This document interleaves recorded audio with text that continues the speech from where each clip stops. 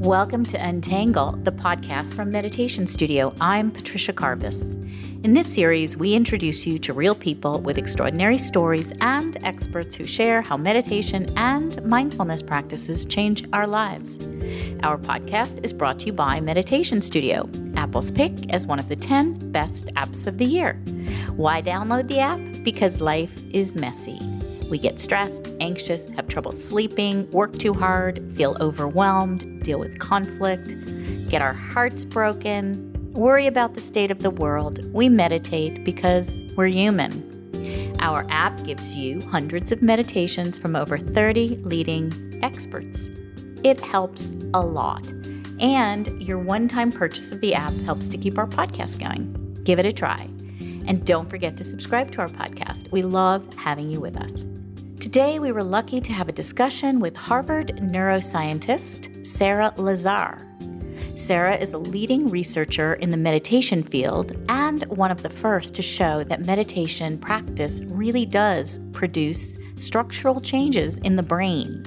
She shares that 4 regions of the brain are impacted, and they are those that influence memory, focus, mood, and stress. She's even seen some changes in the aging of our brains, which is super exciting. Sara's a meditator herself and has seen some pretty great changes in her own life as a result.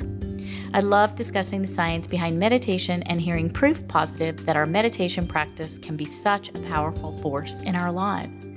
And if you don't notice changes right away, Sara suggests that you ask the people around you and see if they see a difference. You might be surprised. Now, here's Sara. Sara, thank you so much for being on Untangle today. We're so happy to have you. Thank you for inviting me. Yeah. Let's just dive into some of the research that you've done. I'd love if you could just share the results on how meditation actually changes our brains. Yeah, no, the data is really interesting. So what we did is we took people who had never meditated before and we scanned them before and after an 8-week meditation class. And we compared them to people who were scanned 8 weeks apart, who were interested in meditation class, but we just scanned those people 8 weeks apart before they went through the class. And so we could see what was happening because of the meditation class and what was happening just because of the passage of time. And what we found is that in the people going through the meditation class, there were changes in several brain regions compared to the group of people who were just being scanned 8 weeks apart. There was 4 or 5 brain regions that we found. The first region we found is a region called the hippocampus, which is a very important part of the brain involved in memory, and it got bigger. And that is consistent with, there's been numerous studies showing that meditation actually helps memory improve, and so we think that might be related to that. We also found an increase in the part of the brain that is related to mind wandering, and it's the part of the brain that is destroyed in Alzheimer's disease, which of course the hallmark of Alzheimer's disease is not being able to stay focused and mind wandering. And so it's destroyed in Alzheimer's and it gets bigger with meditation. So we think that's consistent with less mind wandering and being better able to stay focused on the present moment. Another region we found to increase was an area of the brainstem, in the area where a lot of dopamine and serotonin and the neurotransmitters are produced. And these are the molecules that sort of regulate mood and appetite and alertness. So I think there's reasons why, and that may be part of the reason why we had those sorts of changes with meditation. And the final change we found was a decrease in the amygdala. And that was correlated with the change in stress. So the more stress reduction people reported, the smaller their amygdala became. So that's consistent with less stress and anxiety.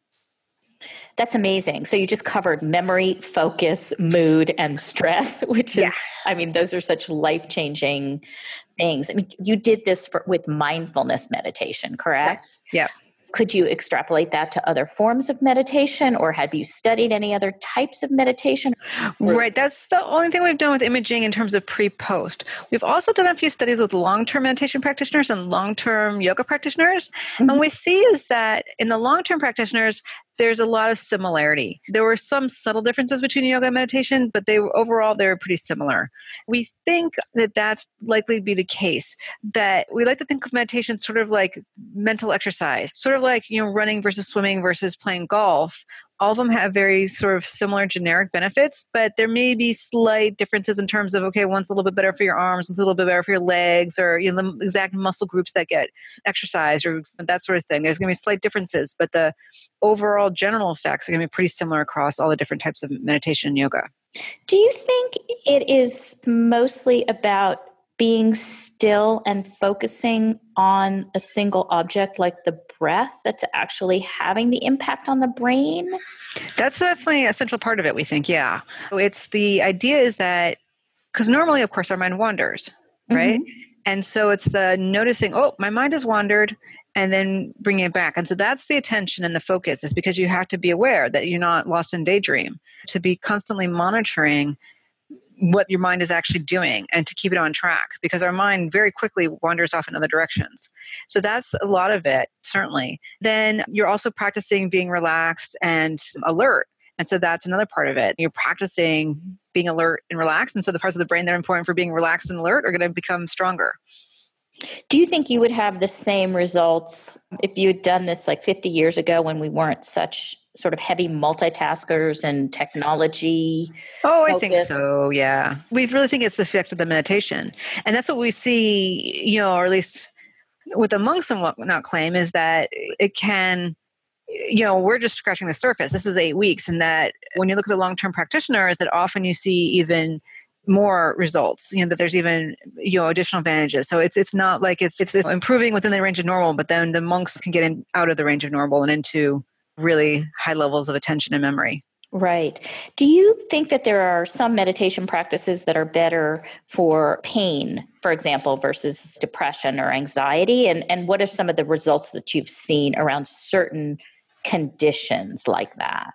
Right. So right now there's no real data comparing meditation A versus meditation B for particular conditions. Okay. So, and again, sort of like exercise, at this point, it's all like, just like all exercise is sort of generally good for your health.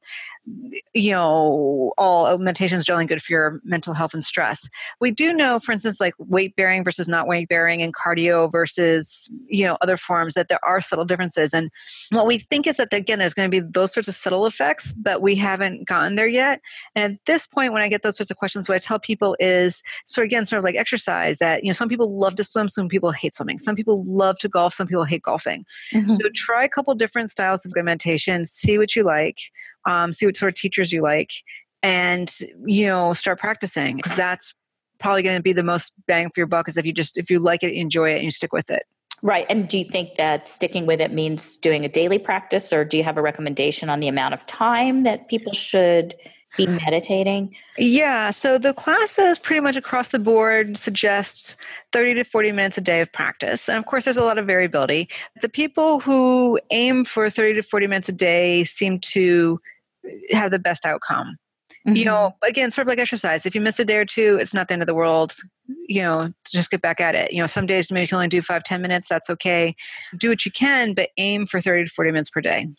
What do you say to people who don't feel results right away or don't notice them? And what I'm thinking about is, someone asked me once, do I need to sort of have faith that this is ultimately going to work? How do I trust the process? Yeah, you should be seeing noticeable results. Maybe not in the first day or two, but certainly within the first month, you or the people around you should notice a difference. And if not, then we'll come back to that if you're not. So generally speaking, because sometimes, people don't notice much of a difference, but then they talk to their friends and family like, oh God, yeah, you're completely different. Like they don't necessarily see it, but people around them see it. So definitely first check with people around you, see if they've noticed a difference. If not, I hear a lot of people, because there's a lot of apps out there right now and books and, web pages and whatnot. So a lot of people try to practice on their own. And they've never gone to a teacher, and they're just sort of doing something. If it's the case that you're not seeing a difference and your friends aren't seeing a difference, I would say talk with a teacher and really work with a real teacher, because there are sometimes important things that you might be missing, or that you're not practicing in quite the right way. There really is no substitute for a good teacher. People just find a teacher in their local communities Yeah. And there's some teachers who are teaching online now. Like I know these 8-week meditation-based courses, there's a lot of teachers who do those online now, including the Center for Mindfulness, I believe, is now doing them online. Yeah. Yeah, which is And I great. think that that's really helpful to give people the basics. It sort of depends what someone's coming to meditate for and sort of what expectations you might associate with meditation. So Sure. for example, when you first started, I remember listening to one of your interviews and you mentioned that people around you noticed some changes in you. Right. Yeah, definitely. Yeah. And that was definitely, I was calmer and I was less reactive. I mean, I noticed them too. Definitely people, yeah, because I started doing yoga as a form of physical therapy. And then my yoga teacher happened to include 5 minutes of meditation at the end of class. And I really liked the meditation. That's when, I sort of started meditating more. And now I do both, but it's mostly meditation now. Good yoga is meditation, though it's hard to find a good yoga teacher. Yeah, so Yeah. true. Yeah, and so I think it kind of doesn't matter. I don't think too much why you start practicing because I think they sort of have a common goal, a common end, if Yeah. you will. Yeah. I mean, we hear, even with our app meditation studio, we hear people saying that they've seen changes in their anxiety or even sleep patterns really quickly, which is Yeah, so great to hear that kind of reaction. yeah. Will you talk a little bit more about, I know so many people are interested in this, how meditation actually can help in like sort of reversing the aging of our brains? Right. Well, we don't know how it's doing it, but there's growing evidence that it is doing it. We've done a couple studies, and a few other labs have done studies where they found serendipitously that with long-term meditation practitioners, the really long-term practitioners, that their brains look like younger people's brains. And there is some evidence that they're actually improving with age in some cases. There's one study that used some monks, and it looked like the monks with the most experience who had much better brains than, so it seems like it's not even just that it's preserving it, that it may actually be enhancing brain structure with aging, which is really fantastic. So, Yeah. but our data definitely clearly shows that brain structure is being preserved with aging. And also because we looked at fluid intelligence, which is a fancy name for IQ. It's well known that IQ sort of goes with age as their brain starts to fall apart, basically. We get a little slower and a little less able to do those hard problems. And the long-term yoga and meditation practitioners, their IQ is preserved with age, which is really, that's never been reported before. There really is some real evidence out there now that it really does have these long-term benefits. That's so exciting, right? Yeah. Yeah. Have you done any research with kids in terms of integrating mindfulness into schools and into Mm-hmm. daily lives of kids and seeing different progress in school? Right. I have not done that research, but I know there's quite a bit of it out there. And definitely, yeah, no, kids can benefit for sure. And I've heard a lot of anecdotal stories from high schoolers about how the high schoolers are, they're like, if they've got tests, they'll go somewhere quiet and they practice for 5 minutes before the test. There's a couple of things about, bullies sort of not bullying people so much anymore. Like, and they sort of realizing that they were a bully and they stopped doing it. Interpersonal relationships, dealing with all sorts of stresses of high school, that sort of thing. And I think it applies to adults too, is because of the lessons that come with learning mindfulness around compassion and kindness and listening and, sort of those core skills. I mean, a big part of what happens with yoga and meditation is you start to see your own mind habits. The way I like to explain it is, you can see other people's behavior and think about how many times you said, wow, doesn't that person see that what they're doing is mean or hurtful or stupid or, whatever, you fill in the blank with your favorite adjective. And of course they don't. We do all sorts of things and we don't see, we've got blind spots. Mm-hmm. Like, we don't see that we're saying something silly, that what we're saying or doing is hurting someone's feelings. We literally don't recognize it. What meditation does is it helps us sort of step back and sort of see ourselves almost as if someone outside of ourselves. Mm-hmm. We start to see all these things that everyone else has seen, all along. And so we start to really see ourselves in a whole new way. And I think that's really a big part of it is that just becoming more aware of like your mind's habits and all the things that we sort of overlook in our own psyche and our own habit patterns. We improve our self-awareness, maybe learn some self-inquiry tools to understand ourselves better. Mm-hmm. Is there ever like a law of diminishing returns? I mean, I kind of wonder this sometimes when I hear from people who are at retreats and for a long time and they start to kind of dwell a little bit more in some of the muck. Ah, sit in silence. And I wonder what the teaching is around that. yeah, no, if they're dwelling in the muck, then they need to talk to the teacher. The idea is that muck is definitely going to come up, that's for sure, but that, the teachings really explain to you how to deal with it. The idea is you don't dwell on it, you work with it specifically in very specific ways so that it gets released. And so then it's no longer, it's spring cleaning. Right. And it really is. I mean, there's all your old issues, sort of get brought up and thrown out, one by one. But yeah, if you're sitting there dwelling on them, then you're not doing it the right way. What's your actual practice like? And how would you describe Sara before and Sara after? Well, it's been 20 years, so it's hard Okay. to know. Definitely I'm more relaxed. I'm more calm. I definitely see more of my stuff. It's not, well, I still have issues, obviously, right? We all do. But, there's a lot fewer of them. They're less intense, that whole thing.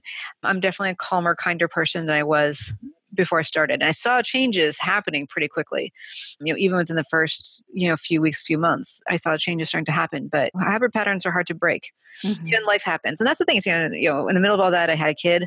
That sort of makes it difficult to practice sometimes. Yeah, so definitely go through periods where I'm practicing more and practicing less, and periods where I'm not practicing at all, basically. I've definitely gone through those periods. Other periods where I'm practicing extensively. I've gone on retreats. So I'd say my practice is all over the place in terms of amount and frequency and whatnot. And it's all good. Yeah, right. Definitely there's times when you get stuck for one reason or another. But other times where things are just flowing beautifully, and lots of self-awareness is happening and lots of change and transformation is happening. And again, sort of like exercise, it comes and goes in waves. Yeah. What do you do personally when you get stuck? I talk to people or I read and try to find stuff out. Sometimes it's just a really big old thing. And sometimes it just takes time. And you just have to sit with it and sort of eventually, gradually it breaks apart. But sometimes it takes time. Usually you can still see progress. Like it's not like, it's there. And all of a sudden, boop, one day it's gone. It's like, okay, it's there. And okay, it shifts a little bit. And so I can see some progress happening, but sometimes it takes a long time to work through it. And when you stop meditating, or if you stop meditating for whatever reason, you get like super busy or whatever, are the effects that you've had on your brain or even in your sort of personal orientation, do they change, or are they permanent, or right? Do you have to keep meditating? Right. So the two good analogies. So one is you never forget to learn how to ride a bicycle, right? So there's something in there. There's some things that you learn and understand and see differently, which are never going to go away. There's other things, again, but it's like exercise. And so there are some benefits that, just like if you stop exercising, your muscle tone goes down. Some of the sharpness, some of those sort of benefits are going to diminish if you stop practicing or practice less.